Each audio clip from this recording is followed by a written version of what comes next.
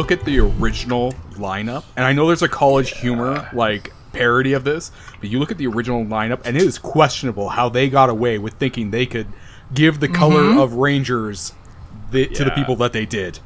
Curious fact of the day. So I learned this the other day. So obviously, like, I think most people know that, like, Power Rangers is Japanese. Like, I mean, if you didn't Super know Sentai. that, you weren't paying that enough attention.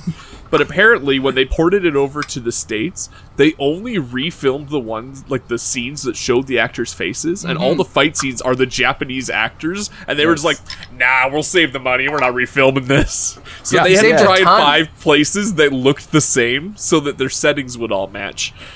Yeah, it's also why the Yellow Ranger doesn't have a skirt, because in Super Sentai, the Japanese series, they're a male. The only female is the Pink Ranger. I don't know if you guys knew this. Oh, go ahead. I was going to say, I can only assume we all learned this from the Angry Video Game Nerd Power Rangers episode. Actually, I learned it from Wizard and the Bruiser podcast, which you should also listen to. But I am actually admittedly just a huge Power Rangers nerd. Like, I love it more than a grown man should. I watch Mighty Morphin on Netflix all the time. how was the new movie that just came out? I heard mixed things, and I didn't go and see it. No, it was fantastic. And it was overproduced and it was cheesy, but like that's the original series. Yeah, and when Power they Rangers. said, yeah, and so they actually the end sets it up for a sequel that would work so well, and apparently it's canceled and they're just gonna reboot it instead. Yeah, but that's what the world needs, another Power Rangers reboot. But Lionsgate is handling it, so that could be good. Yeah, cool. Yeah. Well, there you go. There's your daily facts of Power Rangers. Welcome! We're Cantrips and Coffee. And this is our side table. We're back at the Natural 20 Cafe, which if you didn't know, it doesn't actually exist. We're in a pandemic, guys. You think we're going to a cafe? Goodness. But it is our little escape from reality. And we're here to just have some casual conversation about tabletop, like good friends do. And yeah, we're going to start, actually, with some listener mail. We have people who listen to us. Hurrah. Thank you. Because otherwise this would be just really sad. Could you imagine if every month we had like 4 listens and it's just us? Yes, I can imagine that. That was my old podcast and I did it for 3 years. No one listened. Splash Page Podcast. It's about comics. If you want to listen to outdated comic book news, go back. It's still on Spotify. Maybe there will be a renaissance after this. Nah. The man who labors in obscurity deserves the most respect, Cade. It was real bad. Well, I'm not sure we're doing much better, but these comments from some listeners may suggest that we are. And our first one comes from Wiley on Instagram. It's just about us in general. He says, hey, I've been listening to your podcast, and it's hilarious. I've been playing some RPG games with some friends recently, and it's great to hear you guys' reviews and get new ideas. Also, it helps get me through the workday listening to them and laughing. Thank you, Wiley. Aw, thank you. You might be the first person that's ever said, like, hey, Cade, you're funny. Even my wife doesn't think I'm funny, so that's awesome. Thank you. You made me laugh right there, Cade. Ooh. He doesn't mention your name. Oh, I'm the weakest link in the podcast. That's Goodbye. it. I'm gonna dub. I do all the editings. If people don't know, I'm the one that edits the podcast. So I'm just gonna dub in better jokes for just me, and then your guys' laughter at other people. I'm gonna sub that in, and it's just gonna be like, oh man, everyone thinks Cade's real funny. Steal our jokes. Just say over our lines and cut dub yourself over your us. lines. The magic is in the edit anyway, so you make it funny. You guys are in trouble. On that point, I was actually listening back to our Gods episodes without you, Cade, and I don't know, maybe I was in a negative funk that day or something, but I was texting you before I'd actually listened to them, and I was just like, ugh, they were terrible, like, I don't know, I just thrown off because you weren't there, and like, I know that's not your fault, but like, I just, whatever, man. And then I listened to it, and I was like, this guy is a masterpiece editor. There is no way I sounded that damn good. Oh, and see, and I have plans on how to make them better. I have ideas, so we'll talk. see. Yeah, talk. Mm-hmm. Well, let's go over to a comment about stuff we've actually done and not things we might do. And the next one comes from Colin Broad from our Facebook group, which everybody should be a part of. Page, not group. I just aged myself. Yeah. I'm sorry. I'll hang up my internet hat. And he writes in about DCC, which to this day is still our most highly listened to episodes. Like those guys came in DCC. That's what we're doing only. Yeah. Those guys came in full force, and they were just like, yeah. Colin Broad says, I enjoyed the actual play of DCC, which for some years now has become my default RPG of choice. Your review was fair considering what little you had to work with, the quick start rather than the actual rulebook. But you missed some of the best stuff in DCC, like the criticism that spells are awesome, but melee is just swing and hit, crit, or fumble. Check out the rules from Mighty Deeds. They make feats from late edition versions of D&D look really sad. Or the skill system. You can do anything your character can do. The limit is more what you and the judge agree upon, and not as stifling as those Johnny-come-lately skills from late edition versions of D&D. Also, 0-level demi-humans do know they are demi-humans. They just don't get much in the way of special powers until they level up. Now, Cade, you saw this comment. You actually reached out to Colin. I did. I can't remember what exactly I said, but in my head canon, they wake up one day and find out that they're a hobbit, and it's just like a terrible version of puberty. Like, it's damn, just I'm like a dwarf. instead of your voice dropping, you just shrink, and you're like, oh no! Like, This guy's like a gigantic 7-foot Adonis, loves his body, and just everyone everyone else in your class is getting pimples, and you get really pointy ears, and you live for 100 years longer. Like, You're all of a sudden like, I have an urge. I gotta get mining. yeah. I don't care what they have to say. That's the only way to play DCC as far as I'm concerned, Cade. I mean, they promoted our stuff. Like, they put out our episodes on their website. Clearly, we're right. Like, We're we part have of the the secret canon. background lore. So One of I their agree. one of their website people was emailing me saying, because I reached out to thank them, and they said that they really enjoyed listening to it, and it took everything within me to not write back and be like, so we did it right or we did it wrong, and you laughed like what There is no right. But I agree with the sentiment of the comment that we kind of just scratched the surface. Seemed like there's so much more to it, and it's just begging to play to like level 10. You know? That is kind of true of all the systems we play, though, right? It's We true. are just It is doing true. the quick start and seeing what they give us, and that is what they chose to be.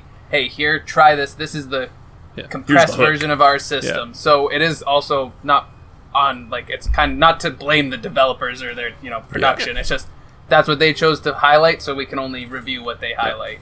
yeah. Well, it's also smart on their side, right? Like, they don't want to give us everything, because then you get bogged down and there's too many moving parts and you become very overwhelmed. That's the point of these quick starts, right? Is it's meant to hook you, and then you kind of get to discover more cool stuff as you go in. If they gave you all the cool stuff, then you'd be kind of disappointed when you got into the full system. and I will say that from like a behind the scenes planning this whole endeavor kind of thing, I've always been a firm believer in the idea that if you want us to know about something cool, it needs to be in your quick start, because that's the whole point of a quick start. That is the stuff that you want people to see to be like, this is us. And I think the DCC quick start in the end was perfectly fine. We did have a few problems with it, but I didn't know anything about Mighty Feats. Like, that would have been great to just be like, hey, this thing exists. And I think that's actually a credit to the Cyberpunk Red quick start. Is number one, they kind of did the same thing. They're like, hey, there's all these great character or class abilities.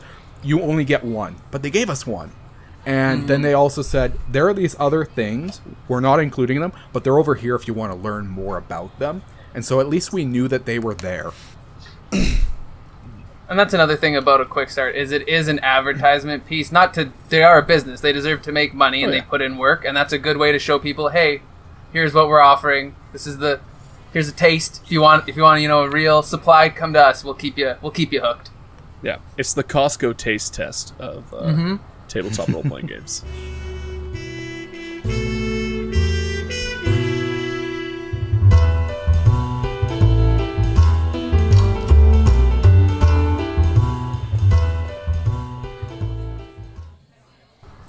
Okay. Well, my question for everyone is, what IP or storyline, or take your pick of what you want to go with that, would you like see turn into either like a tabletop full system or even just like a world or campaign diary, something to work off of for your own personal games. So I've actually kind of answered this one. I think in our first side table, I mentioned that I am a huge Coheed and Cambria fan. And for people that aren't aware or haven't listened to them since the early 2000s, so Coheed and Cambria is known for their overarching storyline that they've had across all of their albums, with the exception of one, where it's all connecting into this big universe, and it's sci-fi, and there's aliens and magic and everything, and it's super cool. And I would love to have a tabletop role-playing game based in that universe, specifically in their latest album, where it's basically a planet-sized prison that is exploiting the prisoners to mine a resource that is incredibly valuable, but the more that they mine, the more unstable the planet gets. And we have our main characters who were sent to this planet, and they need to escape from the clutches of the evil, foreman, I guess. And it's awesome and super cool, and I would just love it. Not to mention, it's got built-in music cues. So, and the music is fantastic. I love Coheed. So. Touche. Yeah. Would music be a major class ability? Oh, 100%. Yeah, and there's a ton of source material to work on too, because there are comic books as well as one prose novel that go along with the story and everything. The art, obviously, you can pull right from the comics, and the art is all drawn by the lead singer of the band and his wife. It would be awesome. And yeah, they have a little bit of cybernetic stuff. There is a guy who has a machine gun for an arm, and that kind of thing. There's a lot of blades and some body horror and stuff. But there's also there's mages and wizards and angels, and it's crazy. And I know I sound like I'm having a heroin fever dream or something while I'm explaining this, but there's a ton of source material, and it totally lends itself to a bunch of different classes. So that'd be my pick. I love Coheed. So It reminds me of how Ready Player One talks about the Rush novel, or Rush albums, rather. yeah, 100%. Heavily inspired by Rush. Yeah, they love Rush. They were devastated when Neil Peart passed away last year. That's fair. That's a loss to music for sure. 100%. He stands alone. That's actually Sits an Archer alone even. reference, but yeah. Sits alone. No, I can't nail YYZ. Neil Peart stands alone. I think that's Krieger's line from Archer. Yeah. So I have something probably a little bit lighter than Cade's, although his sounds awesome. And I'm not a Coheed fan, but I know he really is. I'll convert eventually. You know what? The couple of songs I've heard were great. I actually saw them at Warped Tour, which again just aged me, but just never really invested myself. But the one that I have, and it kind of exists already, but not the way that I want it to. I want an officially licensed Pokemon TTRPG. Yes. The stats are already there. They have a D&D supplement that people have made unofficially, but I don't want a D&D. I want original. Can we play that though on the as an episode, for a top up? Yeah, that'd be great as a top up. Actually. That'd be awesome. That'd be fun. The Who wants only to tough DM part, that? I would love to DM that. I think that'd be super fun. The only tough part that I can see with that is there's so many Pokemon that I assume would work like familiars or companions, that just keeping track of all their stats and abilities could be a little tough.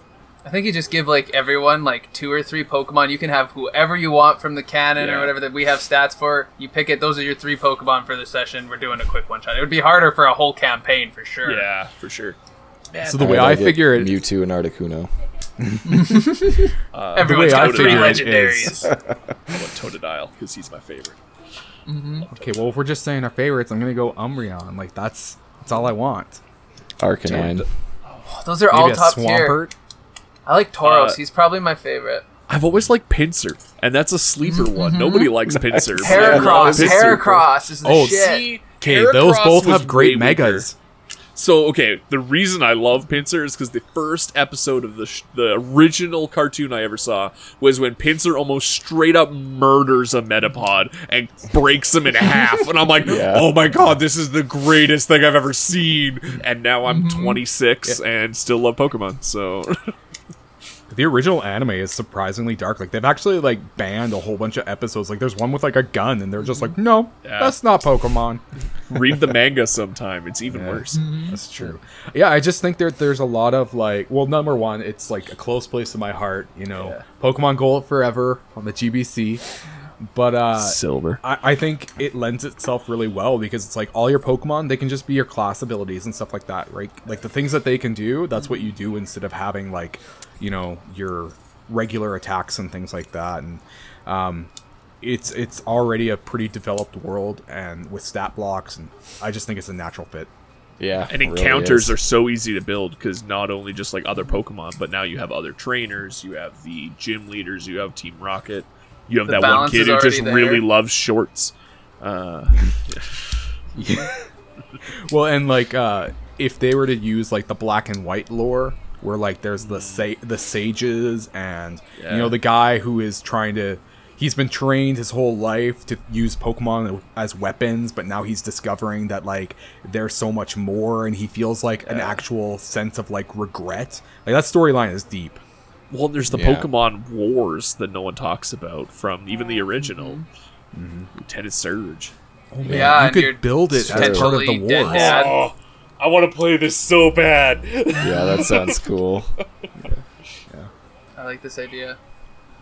We'll look at it for a top up, and Jaden, maybe you could run that because I would want to play. I think it'd be fun. I'm in. Why is my I like the idea of running the top ups. They seem like there's like a lot more freeformness to them. Yeah. Without for the me- review. Go ahead. I was just gonna say, without the review and everything else that goes into it, they're definitely a lot more just let's just have fun. And I like having somebody else run them because they give me a break. I don't blame you. I get it every time. It's nice to play, especially when you usually DM. I think for me, if I could make a system out of anything, first one that comes to mind is Dark Souls. But arguably, you could just run that with D&D rules and kind of call it a day. But the one I was just thinking of off the top of my head is Halo. Because of the actual insane depth of the lore that's not presented in the games that you could explore through a tabletop scenario. And all of the like insane enhancements and stuff in the Spartans and all their different equipment and armor sets and everything. You have like pages and pages and pages of material you could use to make class abilities and unique like setups for all of your characters. Pretty cool. There's a And like series of novels there's so as much well. content. Yeah. I mean, you're way into like the background lore of Halo, but like I'm a huge Halo fan. That's the only reason I bought an Xbox One. Like, and I only played Halo on it for like the longest time. Yeah. I There's just a like, lot of cool stuff in Halo to work with too. yeah, the combat would be really interesting.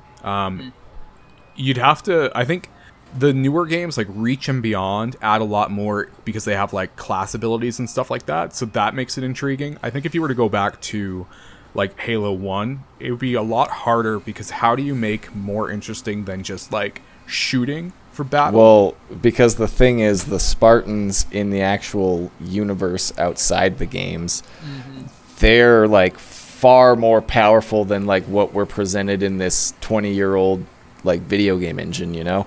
They move so fast that they don't use their guns half the time because they can like close distances and take things on in melee combat and with all of their augmentations and equipment almost easier than they can with guns a lot of the time. And they have so much technology and like unique not abilities but like unique pieces of technology to each one that was talented in different things that like you could totally make better combat than in not better combat than in the games, but you could translate it to tabletop pretty well. Yeah, Reach would probably be like the best analog of starting like where the series kind of showed the most of that kind of stuff because there's the 6 or whatever different Spartans on the team. They all kind of got their Yeah. own deal and they show some versatility. And then that last scene where you're fighting those guys, and if you're good at the game, you could sit there and kill Yeah. guys for like 20 minutes single-handedly destroying an army, and the only reason why you die is because they're like, here's another ship of enemies and another ship. It's like, oh, 15 ships in? Whatever, I still got another round in me. You know, when I first saw the preview for the new Halo, I was like super confused about the grappling hook and like what, and then Yeah, let's not even Yeah, but you know what? You and what you just said totally sold me on that. At least that there's some canon for that. There's a lot of canon. Yeah. And They have cannons. some sweet animated, like a sweet animated collection that really dives into a lot of like the stuff that's really cool. And the ODST game is good for some extra lore that's kind of outside of the Spartans. There's a series of novels as well. We have 3 of them. That's a lot.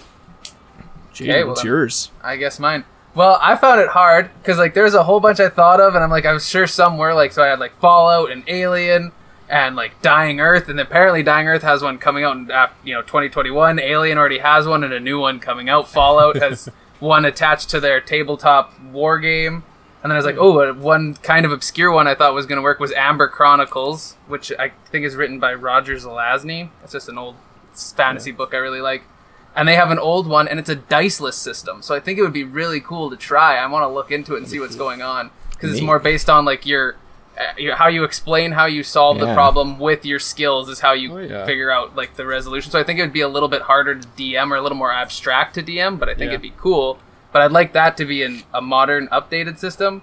But to find something without, I had to pick a relatively obscure sci-fi movie, which I think would still be cool. It's called Pandorum. It's from 2009. Nice. Yeah, it has some really great actors, and it's not super obscure. It's got a big cult following, but it's just a super cool idea where the ship has crash landed.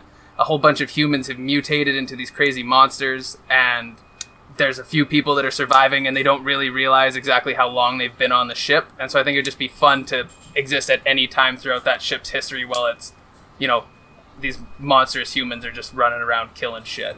Yeah. I think it'd be a great, like, 1-page or, like, a super lean system, like, just a, like, 20-page system where you just, you only want to play, like, a session or two for some fun, really cool, horror, fast-paced gaming. And you could wake up as different people in the pods for each session, and it's, like, at a different time, and you'd find the remnants of, like, the ones who died before. That sounds really interesting. And you got to solve a different problem each time. Oh, the reactor's going down this time. Well, we're going to fix that so we can survive. And then the next people you wake up is 100 years later, and reactor's fine, they fixed it. But, now the biosystems are down, or the air scrubbers are down, and we're all suffocating. So you could totally just switch it around every time and have a new premise pretty easily, I think.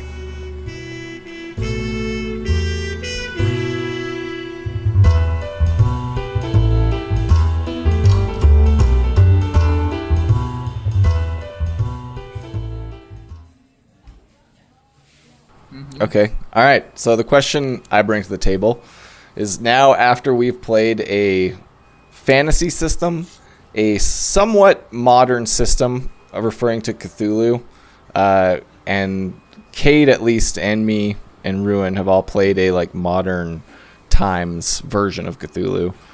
And then we played a sci-fi system. Just like to talk a little bit about the differences in playing in those time eras and role playing in those time eras, and if you prefer one or the other or dislike one or the other. So I think I prefer fantasy. Because like it's so different from our world that it's cool, and just like it's the genre that I'm most familiar with. It's what I've read the most, is what I've watched the most of. Most games that I've played have fallen into that category, and I think it's really cool to kind of put yourself into the shoes of like an amalgamation of all of your favorite fantasy characters. For me, like modern times I find less compelling just because like I live in modern times, and even if I'm like a way cooler version of me, it's like it's still like I pull up my iPhone or like whatever, right?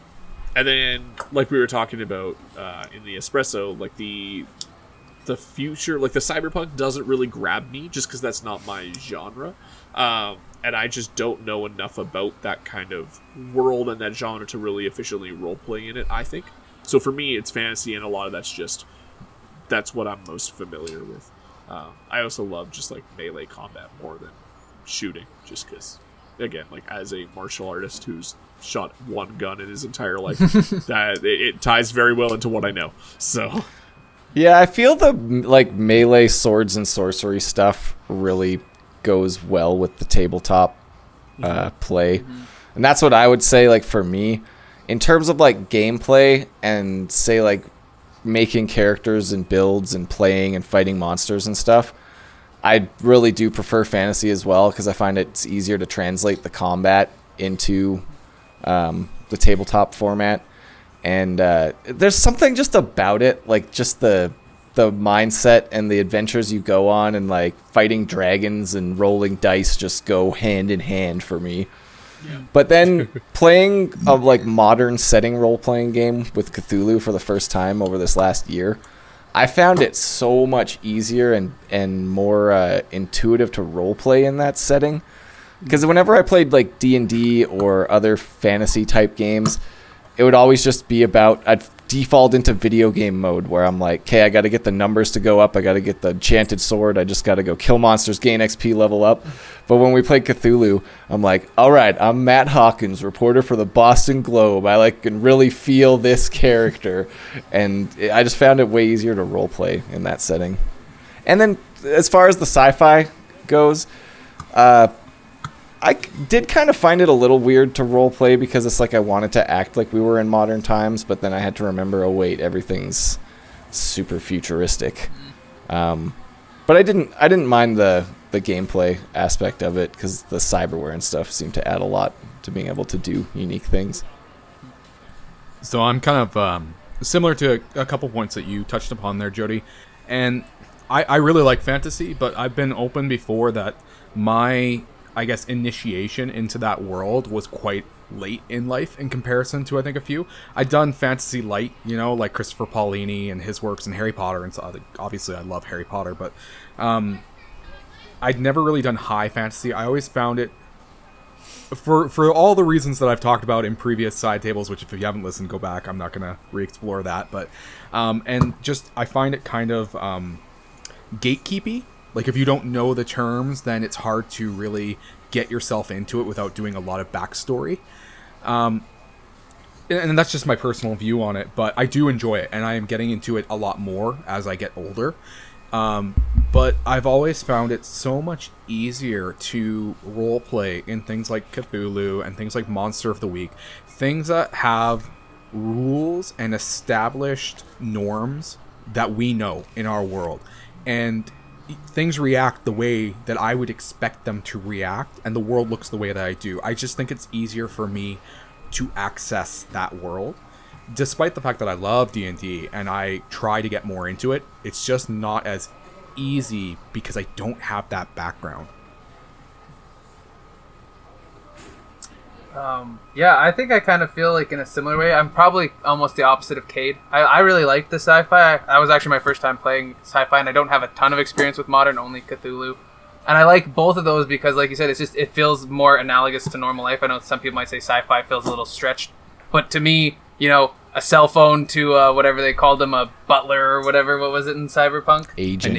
Agent. Yeah, like it's the same thing. That's pretty easy to me, and I thought it was like really easy. I was like, oh, I have, you know, a system I can hack into. Oh, if I use the vents, I can do this. That's the same thing. We get some gas in the sprinklers. I know how to, you know, start a fire in a building, apparently. Who knew? Whereas fantasy, I do find it a little more abstract. I like it because I think it's freeing, that abstractness. I think it allows people to really go as wide as they possibly do. I think because, you know, sci-fi is closer to modern, it is more constrained because we have an idea of what the modern world is and how those things function. And since we have more analogs with it, we have more constraint to it. But, I mean, they're both wicked. I like them for different reasons, I guess. I think fantasy is just as easy if you want to get into it, but I think that I'm just more, you know, knowledgeable on sci-fi, so I find it a little bit more easy to get in the space of it, I think. And, you know, when Kate and I were texting last week after Cyberpunk, like, I said that whole noir, or in the case of Cyberpunk, neo-noir genre, I'm super into. And it is basically because you're right, I think, Jaden, it acts a little bit more like we're familiar with, but, like, man, it's so cool to be a hardened, badass detective, just, like, messing people up and investigating a mystery. Yeah, in a modern world, right? Like, it's kind of that old idea of, like, you know, that, what do they call him? Gumshoe or Flatfoot or whatever, detective back in the day from the 1940s, all pulpy, but we take it into the future. Let's see what it's going to be like if you're going to be a personal, you know, a PI in, you know, 2080. I think that's a cool idea. Well, guys, I'm out of coffee, so let's take a break.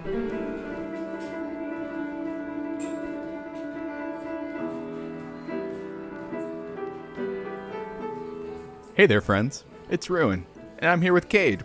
Hi, I'm still Cade. We're just here to say thanks for giving us a shot and listening. During our refill, we wanted to take a moment on top of that to say we've got some social media. You should check it out. Join us in some conversation. And while you're at it, maybe hit that subscribe button. Yeah. If you'd like to take a little bit more time, we would really appreciate it if you could rate and review us on whatever your favorite podcasting platform is. It helps us immensely with the mystical algorithms created by the elder gods of social media, and it helps us push the show to more people. Yeah, we're having a lot of fun doing this, and we hope you are too. But we'd like it if more people could join us, so go ahead and do those things. We also have an email address. You can shoot us an email at cantripsandcoffee@gmail.com if you want to maybe suggest your favorite coffee or your favorite tabletop system that we haven't tried out yet. We're always looking for more suggestions and would love to hear some from you.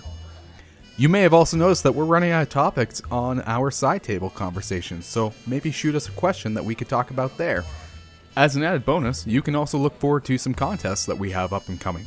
Trust me, they're going to be worth just hitting that little subscribe button. There's also some pretty cool collaborations that we're working on with some other content creators. It's an exciting time here in the Natural 20, and we want to make it as exciting as we can for you as well. So with that, we're going to jump back into the show. And we're back, and hopefully highly caffeinated. Well, my question today is really quite straightforward. And it kind of builds off of the last one really nicely. We've dealt with a lot of systems that have magic, and now we've dealt with some systems that have tech. And I just wanted to know what you guys thought. What is objectively cooler, magic or tech? Magic. Like, there's limits to what we can possibly fathom that technology can do. There's spells in D&D, and I'm sure in DCC, and I'm sure in Gods, that can do things you can't even imagine and take you to other universes and stuff. Like, how do you top that? How do you top a spell that can change the, path of history, forever? You know? There's something to be said about cool technology, and a lot of times it can be more, straightforward in how it can be used for technology. But I'll stand by magic is objectively cooler if we're going to use that word. What's that famous saying? Any science sufficiently complicated is indistinguishable from magic? Yeah, I have it written down. Let me see what I wrote. Do you? Yeah. Any sufficiently advanced technology is indistinguishable from magic, and I believe that is Arthur C. Clarke. On that point, though, that anything sufficiently advanced is indistinguishable, to me, that's not quite accurate. Because at the end of the day, I know that somebody out there can explain that technology. Yes, to your plebeians or your peons, those are that's what it seems like, right? But at the end of the day, everything can be described because we had to go out of our way to create it. I think there's something to be said that magic is just unknown, and I think this goes to the idea of Star Wars and the fact that when episode 1 came out and they decided to explain what the magic was, so many people were disillusioned that they actually turned against the franchise. It was no longer a magical force that was controlled by space wizards. It was these, cells within your body that can harness energy in the air, and that has a technological aspect to it. To be fair, nobody hates Star Wars as much as Star Wars fans. Yeah. And I think technophobia is really common, right? Whenever new technologies come out, everyone freaks out. Once we understand something, or TV, when that came out, everyone's like, "Families ruined." Cell phones, families ruined. Those are just people that were freaking out about the midichlorians. They're just, people that don't want to accept the truth of the world. It's been around since the Luddites that rejected electricity when it was first discovered. I think that saying held true when it was first penned, but I think now we've kind of reached the point where, I have more power in a tiny thing the size of a deck of cards in my pocket than the first space shuttle did. We had enough technology to get to the moon, but we didn't have enough technology to fake getting to the moon at one point, and that just, blows my mind. So, now, if someone's we created a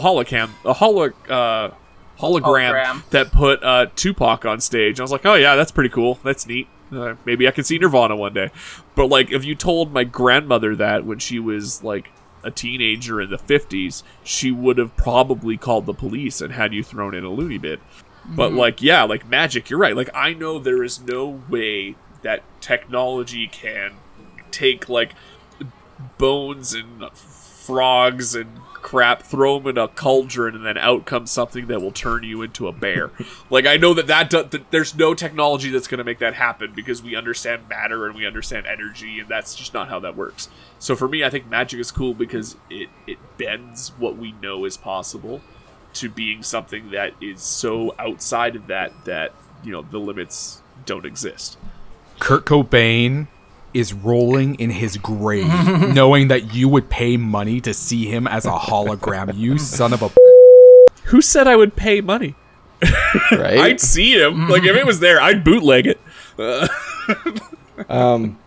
I think the idea too that magic generally comes like it's a power held within you, not a tool that you like purchased that you're using or something like that. That adds kind of a cool weight to it. And it also lets you like make it part of your character to the inner like core instead of being an exterior feature. There's no magic capitalism, right? Well, like, it's not like my whoever has Mages the- Guild from my last D&D campaign would disagree because they were capitalists through I and could But sell even magic then, items. like, the most money, the person with the most money isn't necessarily the person who has the most magic, yeah, that's fair. right? But The like, people if with it's the a most magic technology-based make the system, most money. Mages yeah, Guild. but you know, correlation does not always equal Yeah, causation. you're right. But like Can something I- like Cyberpunk, if you had just endless amounts of money, you'd be able to have the best cybernetics Yeah. and the best like tech, and you'd be probably the most formidable force on the planet. Elon Musk would be a war criminal. Can I offer a different perspective? That maybe the No. use of magic is understanding the fundamental ways of the world working so well that you are able to make things that a layman thinks was impossible. That, you know, So flying alchemy. was, yeah, in a certain sense, flying was an impossibility to most people before it was invented. They would say never. You couldn't produce enough energy, you couldn't produce enough force to get you off the ground because you couldn't at that time.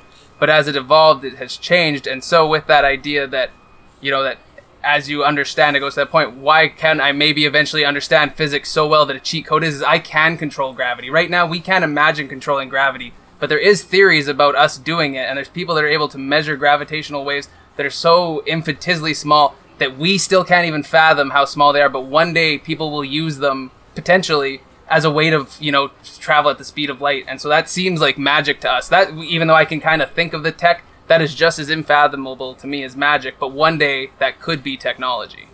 Yeah, See, that's with kind of that guy from China who attached all those fireworks to his chair. It all started with him, and now Yep. we've got Elon Musk putting cars in space. See, I think where I come from is that it's still tech at that rate. Like, because even though it evolved, like, we're almost taking, like, the Greek god angle of it, of, like, oh, we couldn't, but now we can. Well, that's still tech.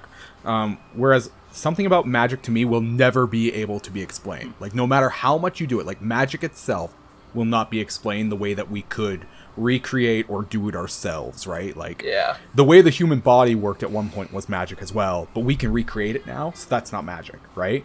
But, like, the way that Gandalf uses magic, which, side note, we should all respect the fact that before, like, Tolkien existed, magic was, like, non-physical, but he turned it into something that could be represented, is the way that Gandalf uses magic is, like,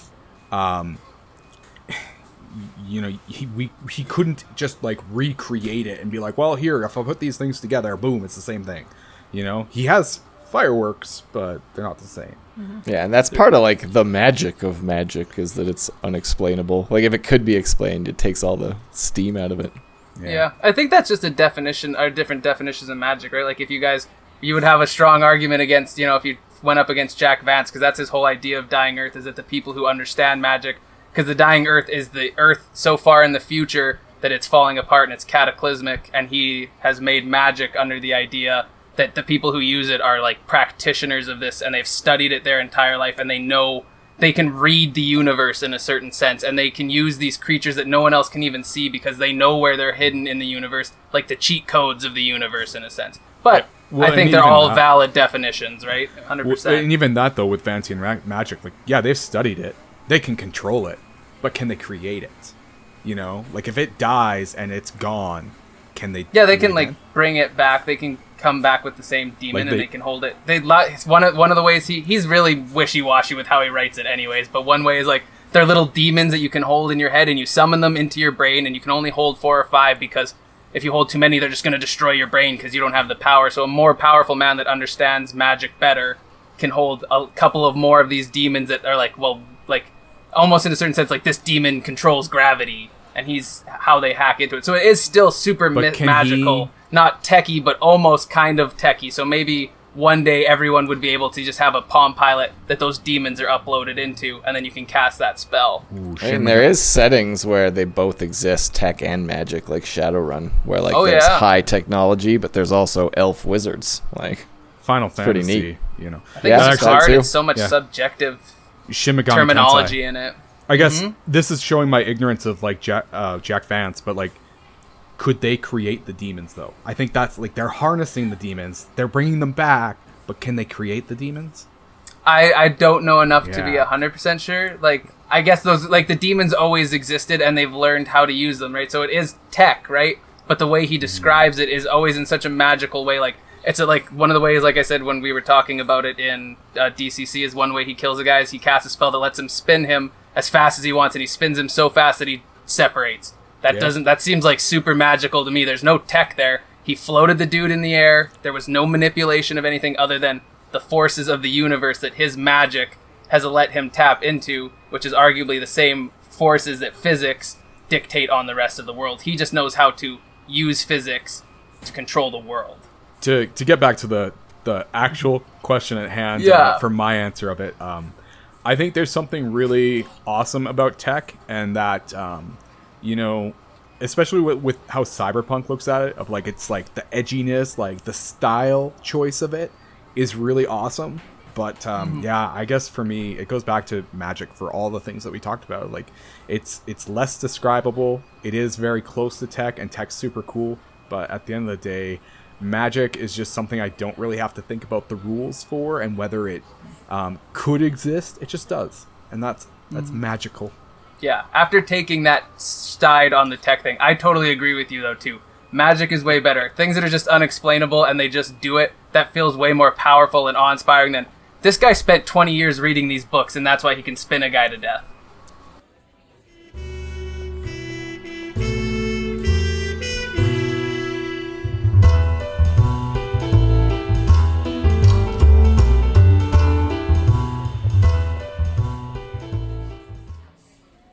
All right, and I'm last. So for my discussion, basically the idea for this came from Gods.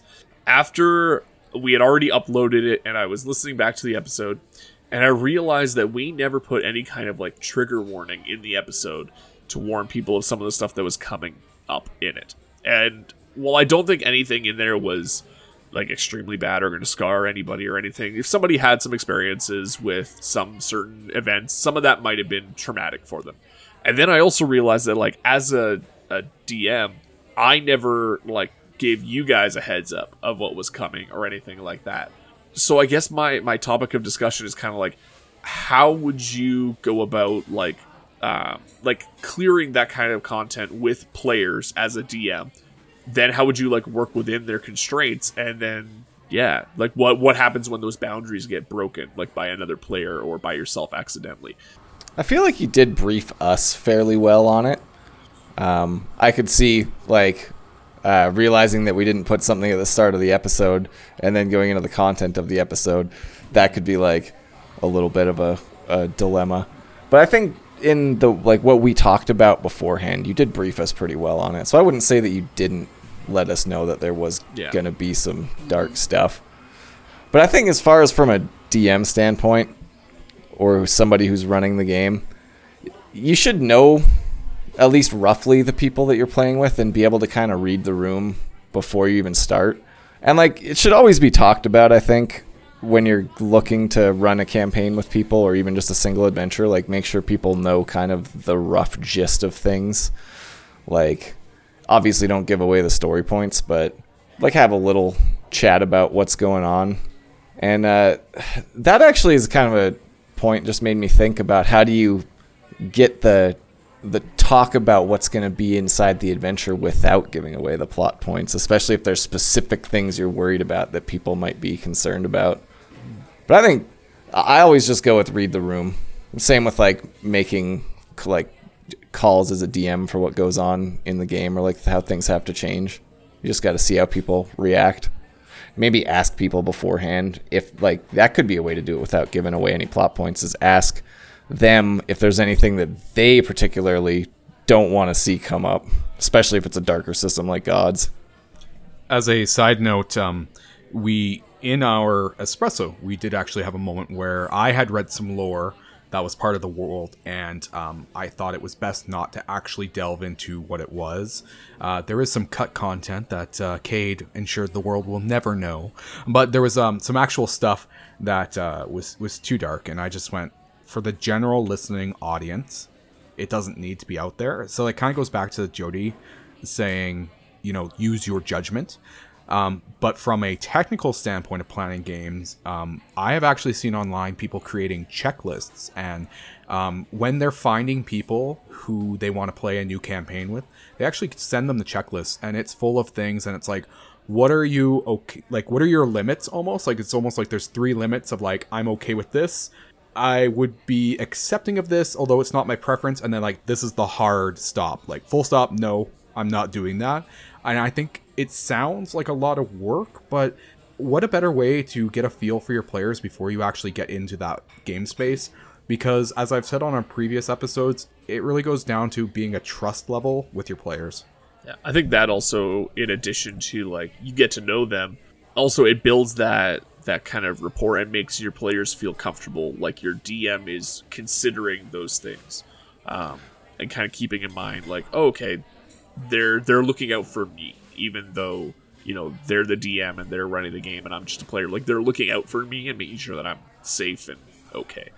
I would also say that if you're creative and you have a pretty good feel for your players and what their limits are, that like just kind of poking the boundaries of those limits in a compelling way that has some kind of narrative significance and maybe like raises a moral or ethical debate can actually be a good thing, as long as it's not like tasteless nonsense. And like, I think from the flip side of players doing this to the DMs as well, I've ran multiple game sessions where the murder hobo players push things far enough that I, like, as a DM, I was just like, straight up, no, like, I know this game is about you're supposed to be able to do whatever you want, but you guys have to stop because I can't, in good conscience, describe these scenarios anymore.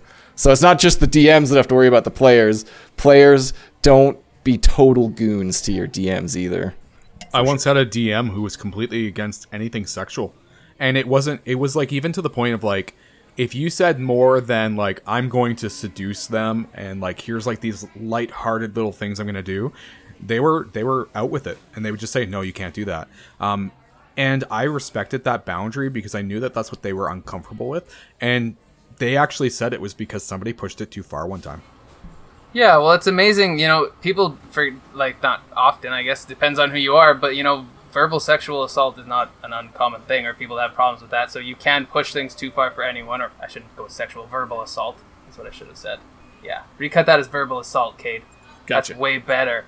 We don't need to go down that dark of a road. Again, general viewing content, right?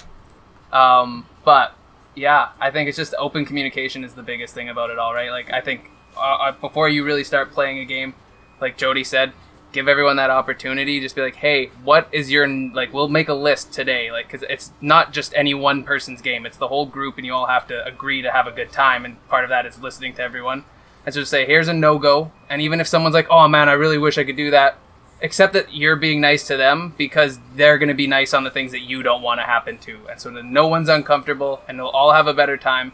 And then I think set a rule that if you ever feel uncomfortable in the situation, you can just stop the game and just say, hey, I'm cool, or get up and walk away, and that's our sign. Pick some sort of sign that if that person does it, we're stopping. We're going to just recenter, and we're going to be like, what was wrong? Quickly. It doesn't need to be big or too deep. If it needs to be, go as far as you need to, but just say, I wasn't uncomfortable there, and say, hey, okay, we're going to rework the situation. Let's go from a better perspective. Yeah, that's fair. And I think also, like, I don't know, like it was said, like, you know, you usually know your players, and like for the most part, yeah, I would say like you know everybody in your party. But even like with this podcast, until we recorded our first episode, like I didn't know Jody super well. We had played a little bit over the summer, but like I don't know you super well, you know, until we started doing this. You guys had never met Jaden before, so like even just like I know what Jaden's boundaries are because I've known him for years. He knows mine, but like Jody might not know things that I'm really sensitive to. You know, Ruin knows things, but only from the last couple of years. And yeah, like I think it's just good to kind of set that baseline, I think. And yeah, like the checklists, I've seen them online too, and I think they're great. And honestly, like if I'm doing DMing moving forward, I'm probably going to employ them just because it's a good, like, hey, you know, before we get too deep, you know, while you guys are making your characters, take a second and fill this out just so that I know what's off limits. And sometimes it's not even as big as, like, I don't want any sexual content. Sometimes it's as simple as, like, look, like, I lost, you know, a parent last couple of months ago, and I'm just still dealing with that, and I'm just not okay with that being in this right now because I'm still grieving. Awesome. Perfect. Good to know. Like, I don't want to accidentally, you know, cause someone to no longer feel safe and comfortable in something that is meant to allow people to kind of live cool versions of their lives and have a lot of fun and stuff like that. So yeah, I love the idea of the checklist, and I think the idea of like, okay, we're uncomfortable, we need to stop right now. And just like if a player breaks those boundaries and like is doing it maliciously, like, sorry man, get out. You're not invited. Yep. Yeah. The only wrong way to play tabletop is if someone's unhappy at the table. Exactly. I do a lot of volunteerism in my community, and the organization is fairly big across Canada, and they have a common expression, and yet it's not like overt, it's just under the table, and it's that like if one member is the problem, they have to go, because then it's everybody's problem. And it really comes back to almost everything. And maybe it's not as explicit as like, hey, you need to get out and never come back, but it's like this one person is causing everybody else to be on edge, to be anxious, to be argumentative. And if you just even put it into perspective, if they're willing to listen, it makes everything better.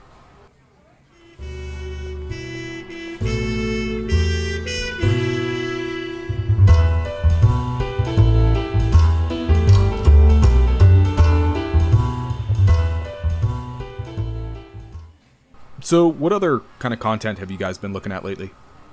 I just finished, well, not just finished, just finally got around to watching a movie called Underwater. Came out last year. It's, you know, claustrophobic. They're not in space, they're underwater, but alien, well, not alien, but, you know, horror flick. It's kind of like the Alien movies, just with its own spin and in a different world. And then I also made me rewatch the Alien series, which are like some of my favorite movies. Those two movies, actually both of those are really great. Alien, 100% everyone should watch those if you want to know what sci-fi horror is. That's classic right there. Absolutely. And, is it HR or H.G. Geiger? H.G. Geiger? Yeah. Is it Geiger? Yeah. Geiger? I've always said Geiger. It's Babel, Babel, whatever. He is like the most prolific, you know, body horror, and like extraterrestrial art style out there. It's referenced so many places. I mean, in the novel I read recently, To Sleep in the Sea of Stars, there's a scientist who his name is homaged as Geiger. Cool. Nice. Yeah, for me, so I just finished reading the sequel to Ready Player One, which is Ready Player 2. It's pretty disappointing. It's just not as tight. Yeah, if you've read Ready Player One and you enjoyed it, you know, it's similar ground, just kind of taken to the next level, but it just isn't as polished. It's kind of like if you're a music person and you follow a band, usually their second album is not as good as their first album, because the first album you have infinite amounts of time to get those songs perfect, and then the second album you have to follow it up because, you know, it's got to come out quick to capitalize on the first one. Yeah, sequel syndrome. Yeah, so I feel like Ready Player 2 kind of fell into that same kind of vein. And then for like video games, I've been playing a lot of World of Warcraft as per usual. But I've also been messing around with Green Hell, which is a survival horror. I guess survival horror, but it's a survival game where you're stuck in the Amazon or something similar to the Amazon. And there's a bunch of like cannibal tribes around. It's kind of like The Forest, which is one of my all-time favorite games, and I'm so jacked for the sequel to come out this year. But it's like that, but without mutants. It's more kind of grounded in reality and more focused on the survival aspect than the like combat and enemy forces combat or enemy forces mechanic. But it's a lot of fun. It's really hard, and I'm having a great time with it.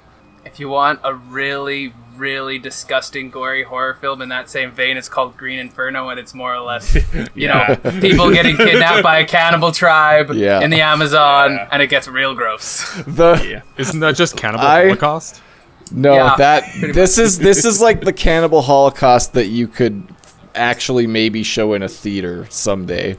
Yeah, like, but also isn't a lot of Cannibal Holocaust, they're like, it's on the tapes, but they don't actually show you the tapes. So in some ways, this is like they showed you what was on the tapes, but what they could still show you on the tapes. I think the implication on Cannibal Holocaust was that anything on the tapes could never have been showed on TV. So my favorite fact about Cannibal Holocaust is that they got taken to court and had to bring the actors in to prove that they didn't actually die. And I think that's hilarious. I just wanted to say about the Green Inferno movie that I hated most of the movie. It was too cheesy and brutal. But the like irony of the ending of these like environmental activists they've never been happier in their lives than when they saw those armed military goons come out of the forest and start blasting down all of these tribes people. And it's like, it shows the like irony that no matter how good your intentions are, when your life is in danger, it's like, I just want to be safe. Yeah, the overstepping of white people into misunderstood situations. Yep, that's the whole also plot of Green Hell. It has Junie from Spy Kids in it. Yeah, it does. No. Wow. Wow. I hope he's okay. Yeah. I think he gets like his like stomach like ripped out. Oh. I meant the actor, but I hope he's okay too. I'm sure. He's doing weird movies. So in 2013. For me, I've been slowly coasting through the 11 series of MASH I got for Christmas. It's a long, slow burn, but I could do it. I could do it over and over again. And then lately, I've been really binging this channel on YouTube called History Time, and specifically this series about what happened when Rome collapsed and left all their infrastructure in Britain, and how they built it back after it collapsed, and just the weird interactions and all these things that we don't really hear about too much, because a lot of the history that gets projected to us is from like Middle Ages Britain after they had unified, and this is like way before that. And there's not a lot of details, there's no written records, and it's just like archaeological speculation, but I find it like it's the perfect listen to before bed fodder, because I'm just thinking about Stone Age Britain and all these crazy tribes creating rituals and fighting each other for power. That sounds so awesome, and I really need a link on that. I myself, I have, number one, been watching and actually finished, I binged it, Karate Kid, Cobra Kai Season 3, right? Like, yes. Oh, that show is better than it has any right to be. Like, I totally agree. Yeah, 30-year-old follow-up to like a cheesy 80s movie. It's intense. Like, yeah, it's so good. I have been trying to convince my wife that she needs to watch it, but she's never seen any of the Karate Kid movies, and so I'm working on it, and my plan is to re-binge the whole series with her. But we actually started The Mandalorian because she was interested in that. Yeah, we're 3 episodes in, and so far we're liking it. It has that nice. I was thinking about it. It relates back to our conversation of like the old tech, new tech thing, and I really like that. You know, like everything's Space ancient. Western. Yeah. It's so good. It's all the good things of Serenity and Firefly added to Star Wars. Fantastic. But lastly, I've been reading this book, and it's actually a sequel. It's called Forest Mage, and this is on my high fantasy journey. It's written by Robin Hobb, and the first book is Soldier's Son. And it's really interesting because it's essentially what would have happened in our real life history of like Britain colonizing the world, but if the indigenous had magic. And so the colonizers had to like figure out how to take their magic away, which here's a hint, it's iron, like it is in every fantasy, you know, like and so what it is they have this caste system where the nobleman, his first son has to be the next nobleman, and then his second son is the soldier's son, and then the third son is the priest. And so it's from the perspective of Navarre Burville, and he is the soldier's son. And so what happens is, in the first book, he goes off for training with one of the indigenous, which is like unheard of. Like his father's like breaking societal norms and stuff like that. And he comes into contact with a magical being, and then it progresses from there into like almost like an adult style Harry Potter, where he's at the military academy, and he's in the meantime dealing with this like magical entity that's connected to him. And then I just started the sequel, and in the sequel, everywhere has been ravaged by like a plague that was spread by the indigenous and like the magic people. And he is this person who's now survived it, quote unquote, even though he was like basically the cause of it. And so he's grappling with the idea that he brought this about, but also that he's still connected to the magical world and he feels guilty. It's really good. And yeah, I'm excited to finish it. Yeah. Yeah, I'll have to check that out. I can lend you the first one if you want. I'm working on a book that my wife got me for Christmas, but once I've done that. It's the never-ending struggle. Oh, man. The to-read pile is always bigger than the read pile. Mm-hmm. And it always grows. And with that philosophical note, I'm out of coffee, and I gotta get out of here, so we'll catch you guys next time.